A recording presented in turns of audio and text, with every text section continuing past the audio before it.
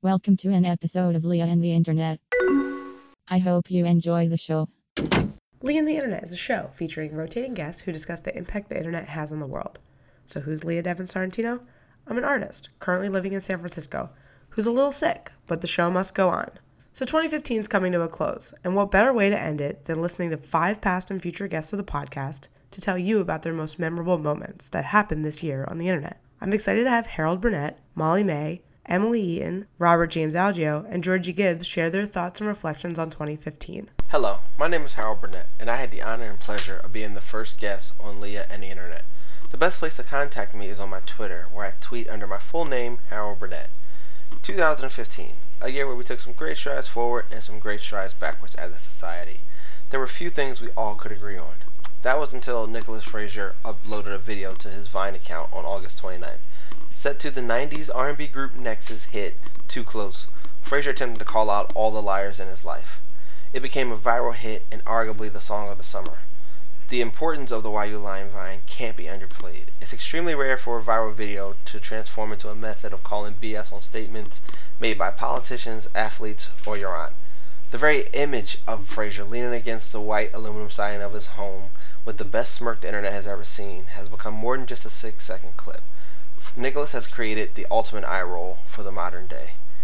He managed to take an idea we've all had and give it a voice. While we have long since moved on from his initial Vine, every time I see a clip of anyone saying anything anywhere, a small part of me hopes that the now famous chorus of the next song will strike up and I will be greeted with Frazier's smirk and instantly forget whatever comment was just made. Hey, I'm Molly May. As a fan of Leah's, a fan of the pod, and a follower of her work, you may remember me as her taller friend.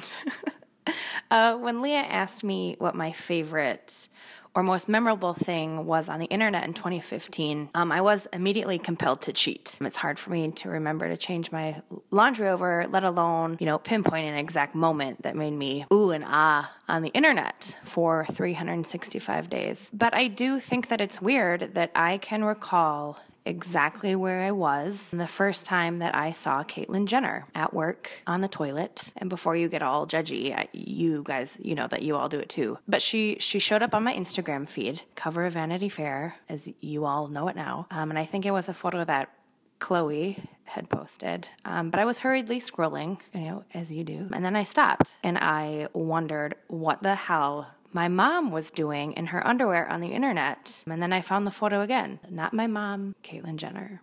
Thank you, 2015. Well, hi there. It's Emily Eaton. Last you heard my voice was when Leah and I were discussing dating, friendship, curation, fake lives on the internet on episode 6 of Leah and the Internet. And it was just a goddamn blast. So I'm very happy that she asked me to do a little snippet about my favorite moment of 2015 on the internet. So I dug deep into all of my likes on Vine on my profile in the past year and was just basically in tears over all the amazing content that was put out this past year. It was just, there's some fucking funny shit out there. And oh my God, I just had to give a shout out to that. I was going to discuss that, but Harold already did. So that's fine, because the more I thought about what impacted me the most in 2015 on the internet, I realized that it was a 3-year-old who gave me the most life. That 3-year-old's name is Riley Curry. She is daughter of Stephen Curry, who is a basketball player for the Golden State Warriors. I only know that because of Riley. Sports. And she kind of made her appearance on the internet after a game, the Western Conference Finals, kind of the big one where her dad's team had just beat out the other team. I think it was the Houston Rockets, and I only know that because of Beyonce. Sports. So it was post-game press conference, and her dad is being interviewed, and she just walks on stage and basically is like, I want you to pay attention to me, so I'm going to sit on your lap right now. And she just basically, she has some idea of what's going on, and you can't really say no, get off the stage to a 3-year-old when there's 100 cameras on you because they'll probably throw a tantrum. So she just starts doing her own thing, sitting on her dad's lap while he's being interviewed. She grabs a microphone and she's like, "You're talking too loud, Daddy. Be quiet." And everyone starts cracking up, and she kind of feeds off that energy and starts dancing around. She eventually walks over to the security guard and hands him her already chewed gum, and he gladly takes it, as he should. Everyone should bow down to Riley. And she proceeds to dance around, spin around the curtains. She hides under the table for a while. People start asking more questions, or they can't even ask a question without laughing because of what she's doing on stage and her antics. There's another press conference like a few days later, I don't know, after another game, and she starts singing the Big Sean song, and like, the baby's fucking relevant, man. She knows what's hip. Like, whenever I hear that song now, I just hear it in the Riley Curry voice, I feel blessed. I probably revined like 57 vines this past year of her in that voice. So basically, she just like won the hearts of everyone in the world, and NBA tweeted about her. BuzzFeed had all the articles on her. I hope that she wins the NBA's MVP of 2015. I don't know if that's a thing, but it should be, and she should win. And another amazing video that they posted of her parents was on her 3rd birthday this past August, and she does the nay-nay, and she is amazing at it, and she could probably improve on her whip, but whatever. She has room to grow. So, she just killed it this past year, and I'm so excited for 2016 and to see more of her antics. And they had another baby this year, so 2 times the fun of Curry children that know more rap lyrics than you do.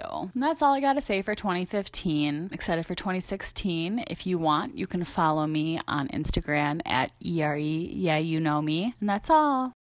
Hi everyone, my name is Robert James Algio. I am a comic book artist, web developer, and educator living in Minneapolis, Minnesota. You can find me on Twitter at RJALGEO. And while I haven't appeared on an episode of Leah and the Internet yet, I have known Leah for quite some time. I think I knew her back when she got her first T1 speed internet connection at the Cardin Building in North Philadelphia, though I suppose that's a story for another episode. But I'm here today because Leah asked me to talk a little bit about what my favorite thing on the internet was this year, the year being 2015. And as I'm sure you've heard from other guests and contributors this episode, that's actually a pretty tall order to pick one thing, one moment, one meme, one video, one event. And so I was sort of trying to think about, what I liked the most, what made me laugh, what made me think, maybe what made me cry, though, I'm made of steel, so that doesn't really happen that often. And I think, all things considered, my favorite thing on the internet this year was when comedian John Hendren was able to get onto an Headline News Network program to discuss Edward Snowden. But as a contributor in that context, he would talk incessantly about Edward Scissorhands. And I assume Lee's going to be able to provide a link to this video, but to me, it sort of encapsulated everything that's good about the sort of democratization of information through the internet, but everything that's wrong with sort of the mass production of content and culture. And so when you watch this video, you sort of get a great example of how inane so much of our news and information and coverage is, sort of the host's inability or unwillingness to recognize that the guest is sort of not making any sense. But then you also get a pretty good laugh when the comedian compares Edward Snowden to Edward Scissorhands. So I guess compare isn't the right word because he's just straight up talking about Edward Scissorhands in that context. So yeah, I guess that is what made me laugh the hardest, sort of what made me think the most. It's all around sort of one of those things that I probably would not have seen, 20 years previous because it wouldn't have been cataloged in any way. It would have aired live and that would have been it. So yeah, I guess for me that was my favorite moment of 2015 on the internet.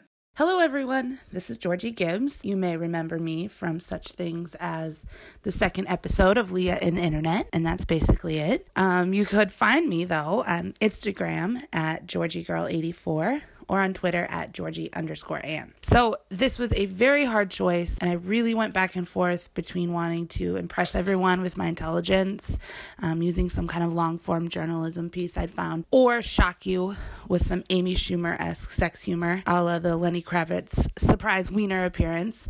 But finally, I decided to take the advice of internet memes everywhere and just do me. So here it is. My favorite thing on the internet this year was the news clip of the little pre-K boy, Andrew, being asked by that nosy reporter, who obviously knows nothing about children, if he's going to miss his mom at school. I've watched this clip on a loop since I saw it in August. I watch it over and over and over again. It's perfect in every way. His awkwardness about being on camera, his nervous laughter after he impulsively shouts no, and then those tears. I simultaneously laugh and tear up every single time that I watch it. There's so much emotion. Maybe it's because I work with kids, so I see their crazy mix of emotions on a daily basis. But I think mostly I relate to Andrew because his reaction is how I generally feel about new experiences too. Really, really excited. But at the end of the day, I just want my mom. And now it's my turn. The most impactful thing for me that happened on the internet was the introduction of the Facebook overlays for profile pictures. Trust me, there were funny things that happened this year that I loved, like Pizza Rat or the "What are those?" vines. There's also more serious things like hashtag Black Lives Matter or Remember Her Name campaign for Sandra Bland. But I chose the overlays because it highlights two major things happening with people on social media.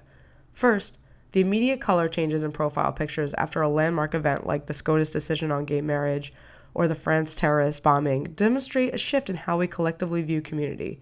There's a clear understanding and awareness that our online communities are significant in our lives, and that was demonstrated by the act of conformity.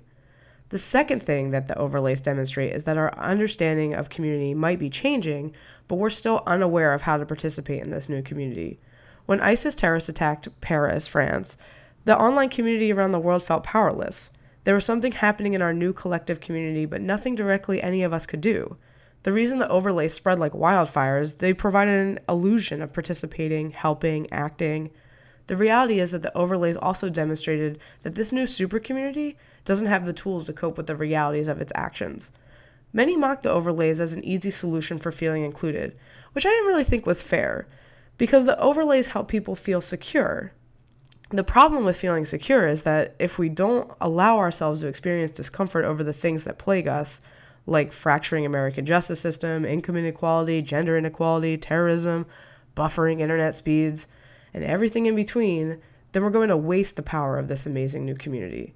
And that's why this is the most significant thing that happened to me in 2015.